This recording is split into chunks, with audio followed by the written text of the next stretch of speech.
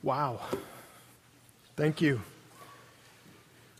Thank you for your worship this morning.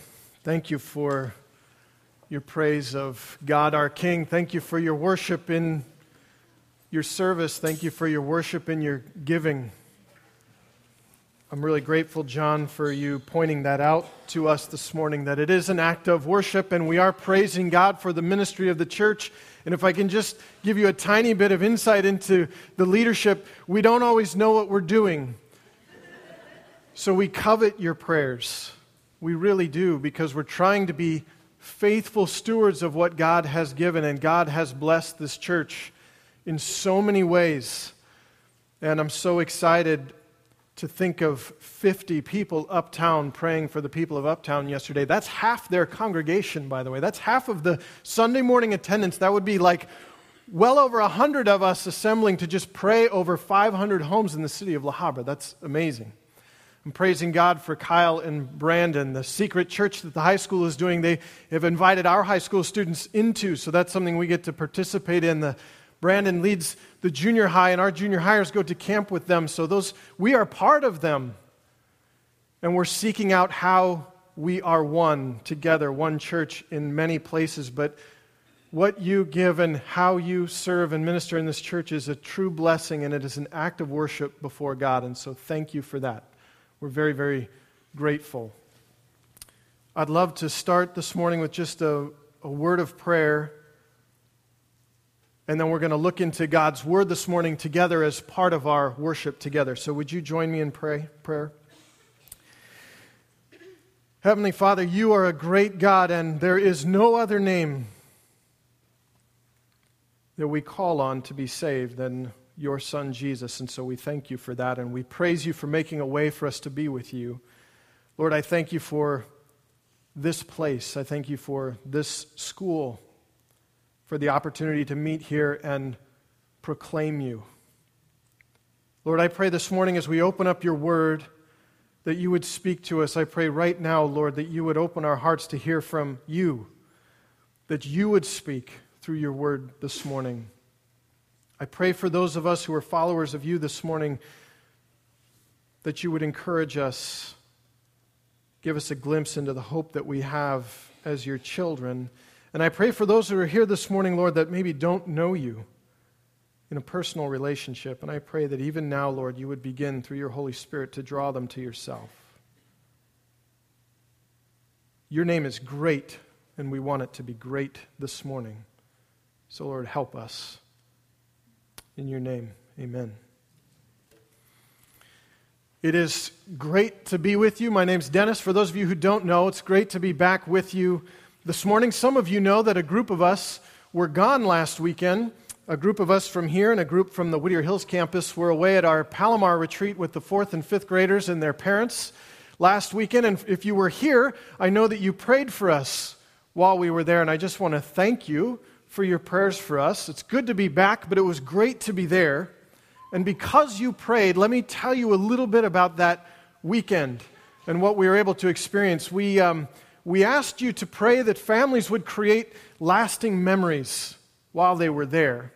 Palomar is a retreat that I've been able to participate in with my oldest daughter, and it's something that we still look back on very fondly, and we wanted that to be the case for other families as well. And it was a real joy to sit back and watch families horseback riding together, and laughing together, playing soccer together, learning archery together or not learning archery together.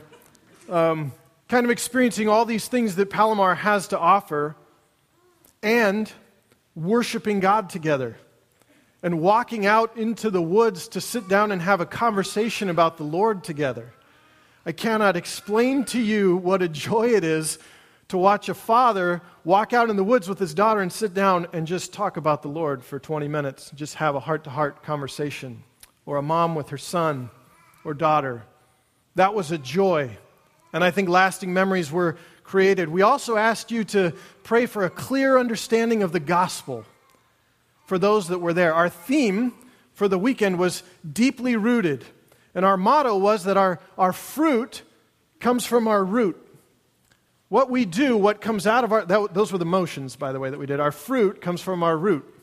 What comes out of our life what we do, comes out of what we believe, what we're rooted in. When the fruit of our life looks like the fruit of the Spirit, then we know that we're rooted in a true understanding of who God is, and that's flowing out of us. When the fruit of our life doesn't look like the fruit of the Spirit, then we know there's something about God that we don't believe. We may know it, but we don't believe it because our actions don't reflect that belief. Our actions reflect what we truly believe. Because what I do comes out of what I believe. My fruit comes from my root. So I want to thank you for praying for us last week, and it was a great time. And I think that God answered your prayers, and I think He honored your prayers. So thank you for that. It's actually similar in many ways to what Peter's talking about in the book of 1 Peter. Peter's writing to a group of believers and saying, I don't want you to forget. I want you to remember who God is and what He's done. And I want you to remember that that changes who you are and what you do. You're part of God's family. God is this, He is gracious and He's loving, and He's invited you into His family, and He's made you His heir, which means you are an heir to the King, the true King. Not only that, but you stand to gain this glorious, precious inheritance as a child of the King. And that has implications, your relationship with Him. It changes who you are. And it changes, or it ought to change, what you do. It ought to change how you live, because that's true. Now, our series in 1 Peter is called Hope in a Hostile World. For the followers of Jesus, there's this great overriding hope that trumps the circumstances of life because of the truth of who God is and what He's done, which is what we call the gospel. The gospel is shorthand for who God is and what He's done. And the truth is that changes everything. If you have a Bible this morning, would you turn with us to the book of 1 Peter? If you don't have a Bible this morning, there's probably one sitting nearby you. We brought some for you. We're going to be in the book of 1 Peter, which is way at the back of the New Testament. If you're using our Bible, it's going to be page 1014, all the way toward the back. It's a little book, so it's hard to find. If you don't have a Bible and you would like one, you can grab one of ours now, or you can grab one of ours at the end of service, and you're welcome to take that home with you. I love it when we start getting low on Bibles, because that means people are taking them home, and hopefully that means you're reading them at home.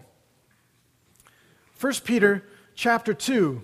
Now last week, Pastor Len walked us through the end of chapter 1 and the beginning of chapter 2.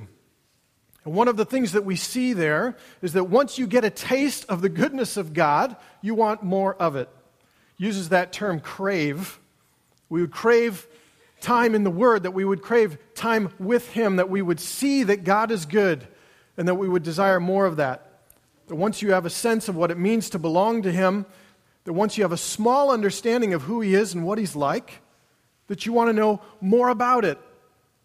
You want to soak in that. You want to rest in that, because we find comfort in that truth, because it changes our reality.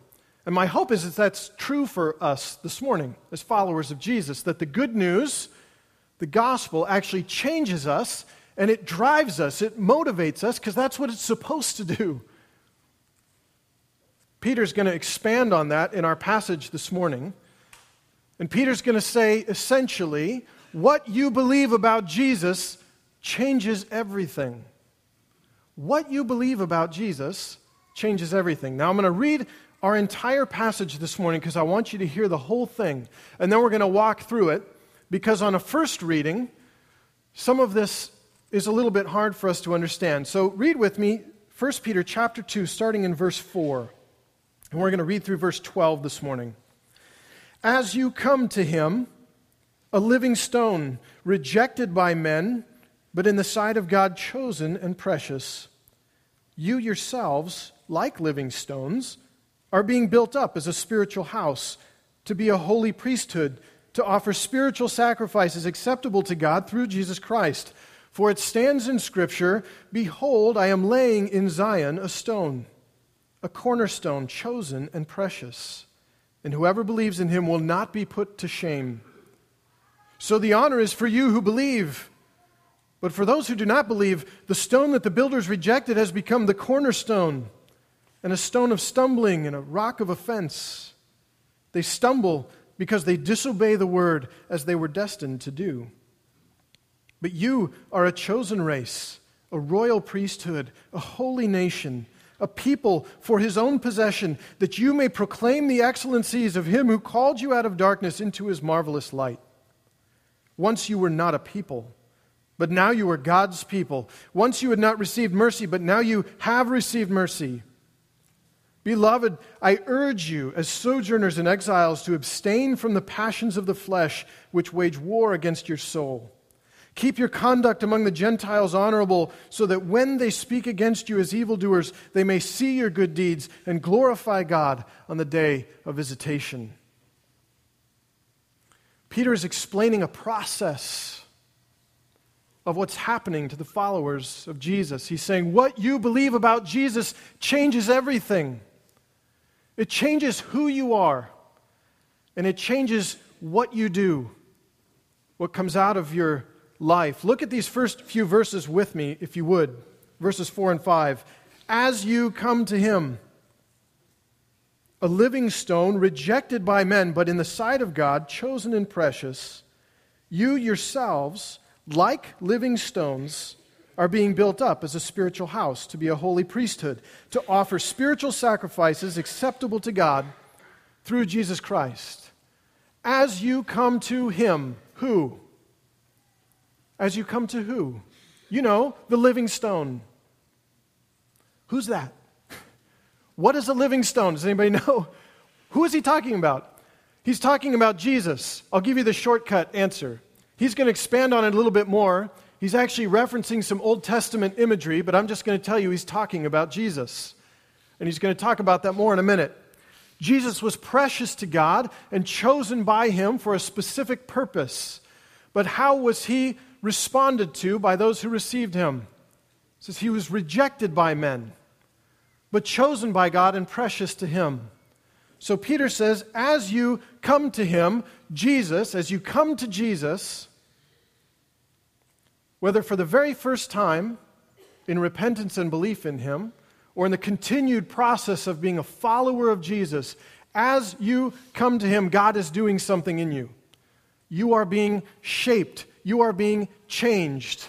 How do we know that? Where do we see that? He says, as you come to him, you yourselves, like living stones, are being built up as a spiritual house.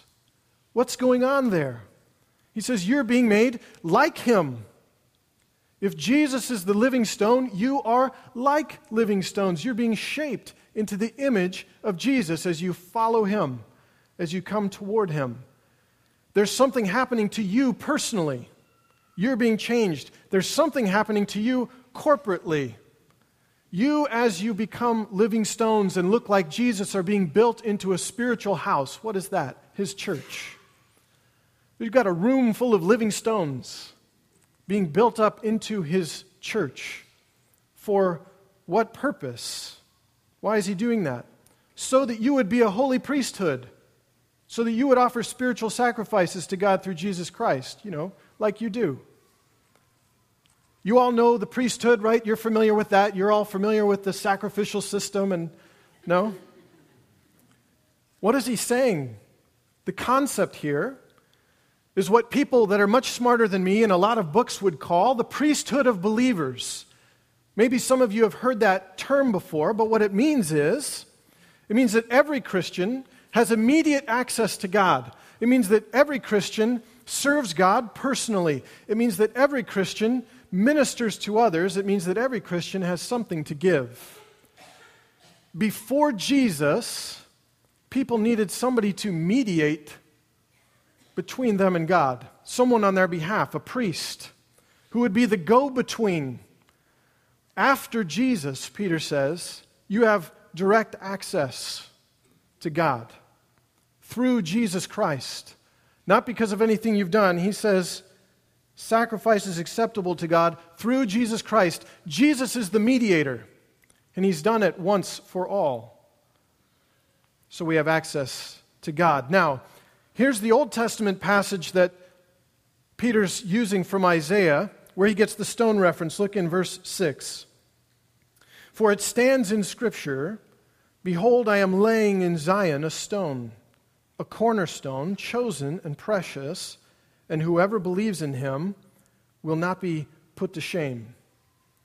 Jesus is God's foundation stone. He's carefully chosen and very costly. It cost him a lot. The cornerstone is the foundation.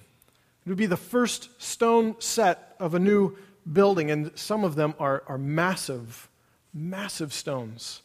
And it sets not only the foundation for the building, but the direction of everything else that's going to be built upon it. Peter's encouraging these believers to say, if your foundation is built on Jesus, you will not be put to shame. You cannot lose. Your hope is secure.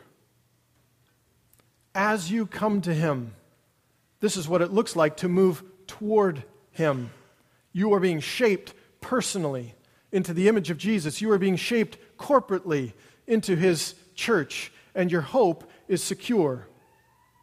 And then Peter's going to say, now this is what it looks like to move away from God. This is what it looks like to not be rooted or set on the foundation of Jesus. Now, as you read the whole passage, as we did to begin with, this almost comes as like an aside. It sounds like this part should be kind of in parentheses, and here's why. Who is Peter writing to? He's writing to believers. He's writing to Christians. But as he's writing to them, he's going to contrast it with what they used to be, so that they have a clearer understanding of hope and encouragement. So listen to this, verse 7 and 8. So the honor is for you who believe. But for those who do not believe, the stone that the builders rejected has become the cornerstone, and a stone of stumbling, and a rock of offense. They stumble because they disobey the word as they were destined to do. These can be hard verses for us to understand. Not because they're unclear, but because they're hard for us to hear. I'll say this again. What you believe about Jesus changes everything. And Peter says, for those who believe, there is honor. Because this stone, Jesus, this foundation that you're on, is precious to you and precious to God. And that's the foundation that's going to set the direction for your life. It's what your life is meant to be built on. And God will shape His people. And God will build His church. He will glorify Jesus. And those who belong to Him will share in that glory. So he says the honor is for you who believe. But God's plan accounts for the rejection of the gospel. God's plan accounts for those who will refuse to acknowledge Him as Creator and Lord, who are tripped up by or offended by the notion of submitting to God's authority in their life, who refuse to accept the free gift of salvation that is offered to them, extended through the saving work of Jesus Christ. God's plan accounts for those who reject Him as their foundation, and they choose to build their lives on something else, anything else but Him. But here's the thing. Refusing to acknowledge the truth doesn't change the truth. If I refuse to acknowledge that the earth is round, it doesn't make it flat. It makes me wrong. And in the same way, refusing to acknowledge Jesus doesn't change the truth of who Jesus is. He is the cornerstone. He is.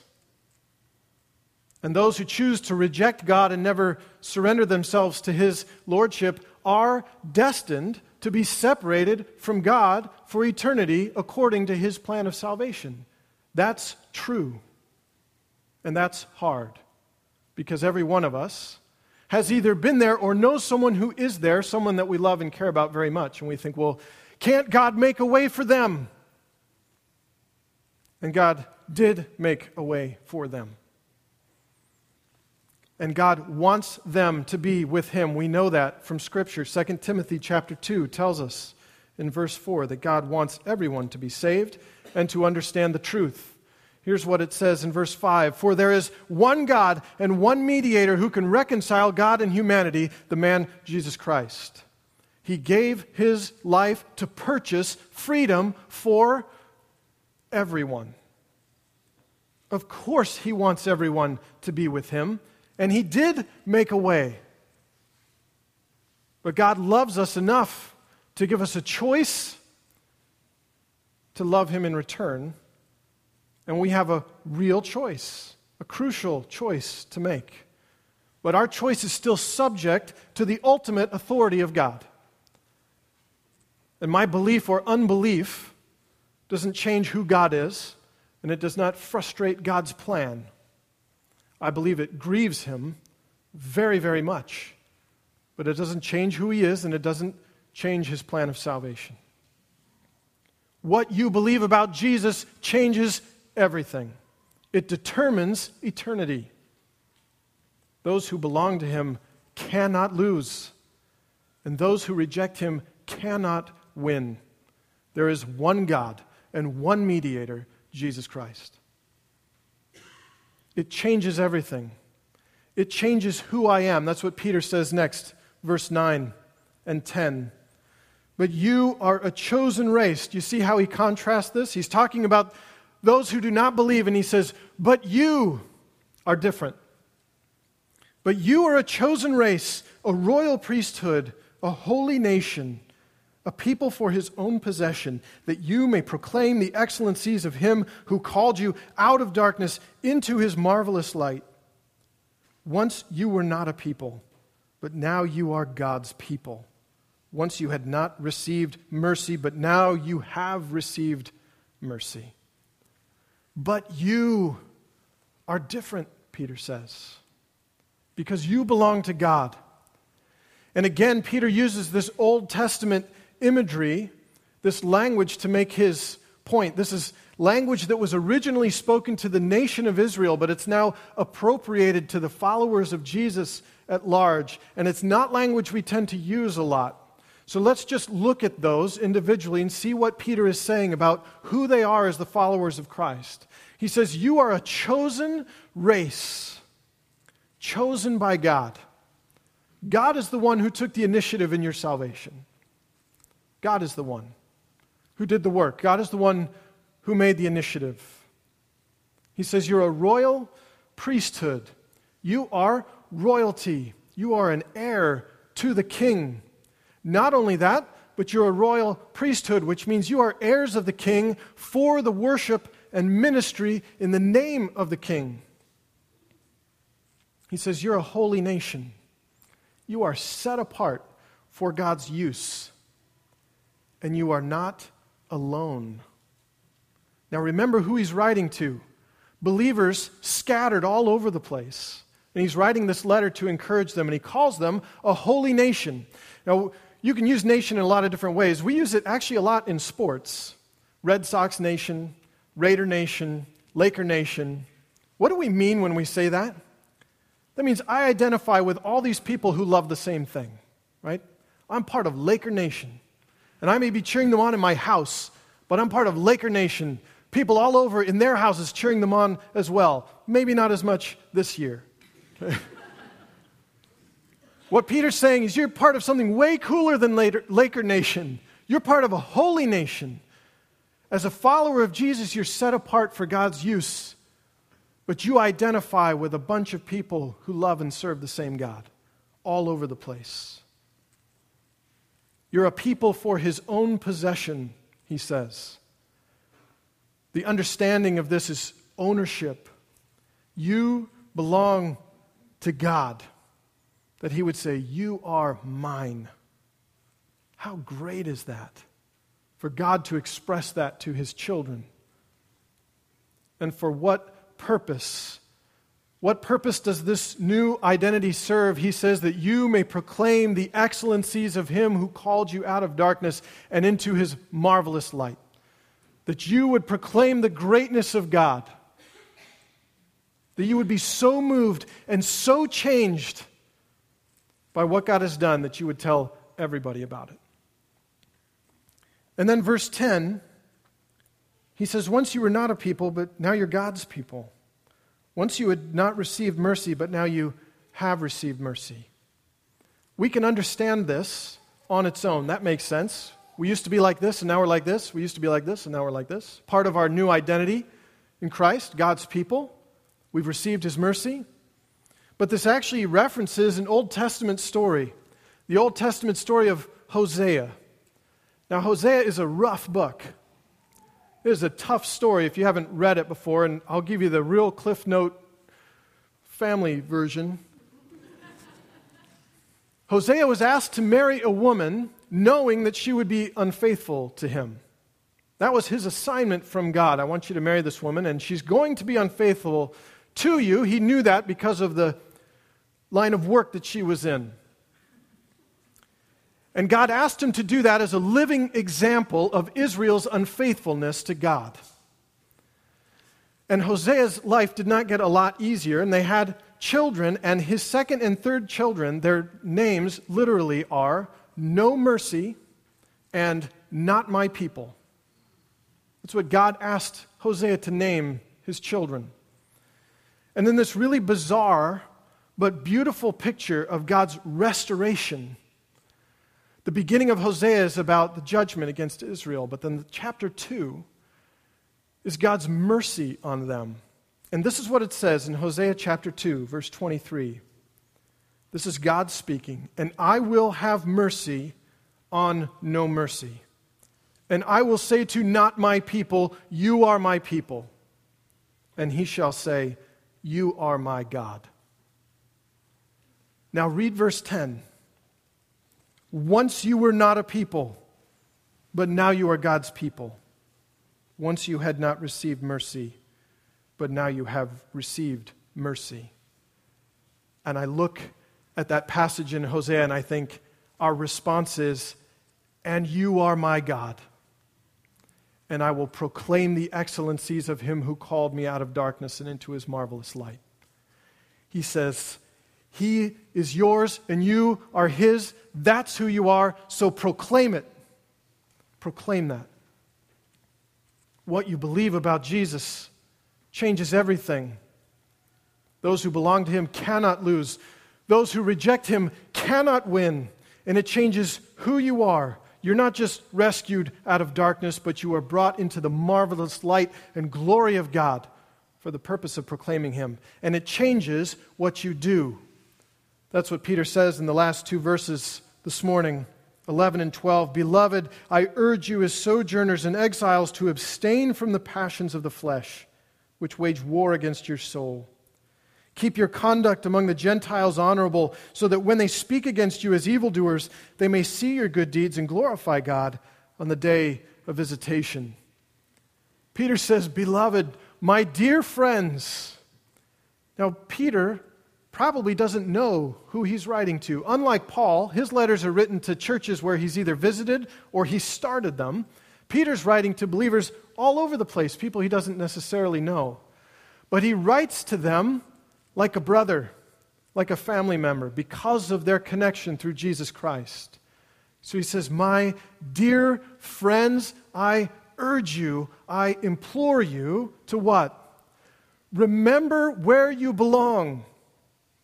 You don't belong here. You are exiles here. You're foreigners here. This is not your home. Your citizenship is in heaven, so act like it. Don't act like you belong here. Resist the passions of the flesh, the temptation to disobey, the temptation to use what God has created for good and twist it into something that dishonors him. These passions, these temptations that war against the soul, that is really strong language. And the picture that Peter is giving us here is this battle, this struggle to move toward God instead of away from him. And I think it gives us a sense, that struggle can give us a sense of which direction we're moving in our life. How we're doing with that struggle gives us a sense of where we're headed Am I moving toward God, or am I moving away from Him? If I'm moving toward Him, then I am actively guarding my conduct as an act of worship to God. What I do is an act of worship, not just what I say or what I give or where I serve. Peter says your conduct is an act of obedience, it's an act of worship, and it's a testimony to those who are watching you. He says in verse 12, when they speak against you as evildoers, they're going to, that's a given, they may see your good deeds and glorify God on the day of visitation. That word see means to continuously observe. So it says, as they continuously observe the way you live, that they might give glory to God. That they might give glory to God on the day of visitation. How are we to understand what that means? I think we could read this two ways, and I think both may be right. We know and understand that at some point, everyone will bring glory to God. We know that to be true. Romans 14 tells us that there will be a day that every knee will bow and every tongue will confess and give praise to God. That will happen. That's a given when Christ returns, the day of visitation. But Peter is clearly referencing their conduct in front of people who don't know the Lord, in front of people who don't have a relationship with Jesus. And I think there's a reason why he's giving them this clear exhortation in living in obedience before other people. That they would bring glory to God in their conduct, and that those who observe them and those who even accuse them of doing evil would see the way they live, and that the Holy Spirit might bring conviction or even repentance and salvation. That the day of visitation might even refer to the day that God reveals himself to them, so that their life is lived as a testimony before those who don't know the Lord. What I believe about Jesus changes everything. With Jesus as my foundation, I cannot lose. And without him, if I exchange that cornerstone for anything else, I cannot win. I'm lost. When I place my trust in Jesus and follow him, it changes who I am. I'm not just rescued out of darkness. I'm brought into the glorious light of God, his marvelous light. So I proclaim the truth of who God is because I understand that. I proclaim the gospel. When I place my trust in Jesus Christ, it changes what I do. I live my life as an act of worship. I actively guard myself from moving away from God and into sin, and I actively pursue him through the work of the Holy Spirit in my life so that I would be shaped to look more and more like him, like a living stone. And that I would do that in community as a part of the holy nation, being built into a spiritual house of living stones. That's what it looks like as God builds his church. You have your connection card this morning. It came with your worship folder, and I'd ask you to take that out. Because I'd like to ask you a question this morning in response to this. And on that connection card, you can share a prayer request with us. You can share a praise of what God is doing in your life. If you're visiting with us this morning, boy, we'd love to know that and find some way to connect with you. We'd love to answer any questions that you have for us. But here's the real question that I have for you this morning in light of this. What do I believe about Jesus? What do I believe about Jesus? Because what I believe about Jesus changes everything. And I just have to say, I am so proud and so excited and sometimes so amazed to watch so many of you live a life that is transformed because of your relationship with God. It is so clear to me that the Holy Spirit is at work in your life and moving through you, that you are living with hope in the midst of a hostile world. That God has changed you and it flows out of you and you're pursuing his kingdom. And it is awesome to watch and it is encouraging to watch. And you make me want to do it better. So thank you and praise God for that, because it has everything to do with Him. Here's the thing, God can do that work in us, and the Holy Spirit can move through us, and He can change us and shape us, and He gets all the praise and glory for that. But we can resist that work in our life. And some of you this morning are here, and you claim Jesus as your Lord and Savior, but you're not moving toward Him, you're moving away from Him. You're actively resisting the work of the Holy Spirit in your life, and you're losing the war against sin. So what do we do? Because my prayer is that we would all be moving toward Him and being shaped into His image. So what do we do when that's not true of us? And that's not true of us always. We repent. And repentance is not something we do once when we come to faith. Repentance is a continual posture of giving up our belief in other things other than the foundation, the cornerstone of Jesus Christ. That when what I do does not look like the fruit of the Spirit, when what I do does not look like Jesus, there's something in my life I need to repent of. There's something about Him that I don't believe. And I need to turn to a true understanding of God and claim that over my sin. And God says, you're mine. I have mercy. I offer forgiveness. You are my people. You are my child. How great is that? So for some of you this morning, praise God for what He's doing in your life. And for some of you this morning, you need to just repent, or maybe you need to ask for help from other living stones who are pursuing God. Some of you have never turned to God, never believed the truth of who God is. That's never happened for you before. But refusing to acknowledge the truth of who Jesus is doesn't change who Jesus is. So I would invite you this morning to acknowledge Him as Lord and Savior, and repent and believe in who God is and what He's done. And with us, move toward God to be shaped into the image of His Son and claim this inheritance that we have. And declare the praises and the majesty of the one who called us out of darkness and into His marvelous light. Here's what that means.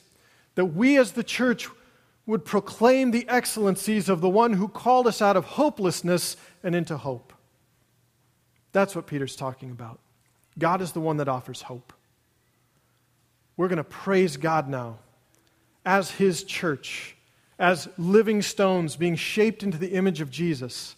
I'm going to invite the worship team up now so that we can praise God. And would you pray with me as they come to lead us in worship? Heavenly Father, we're so grateful for what You've done. I pray right now, Father, that we would come before You and repent of the things that we do not believe about You that are true. And that we would claim the things about You that we know to be true, and that You would shape us into the image of Your Son, that we would be people who are changed, who live as Your children and heirs to the King. We thank You for extending salvation to us. In Your name, amen.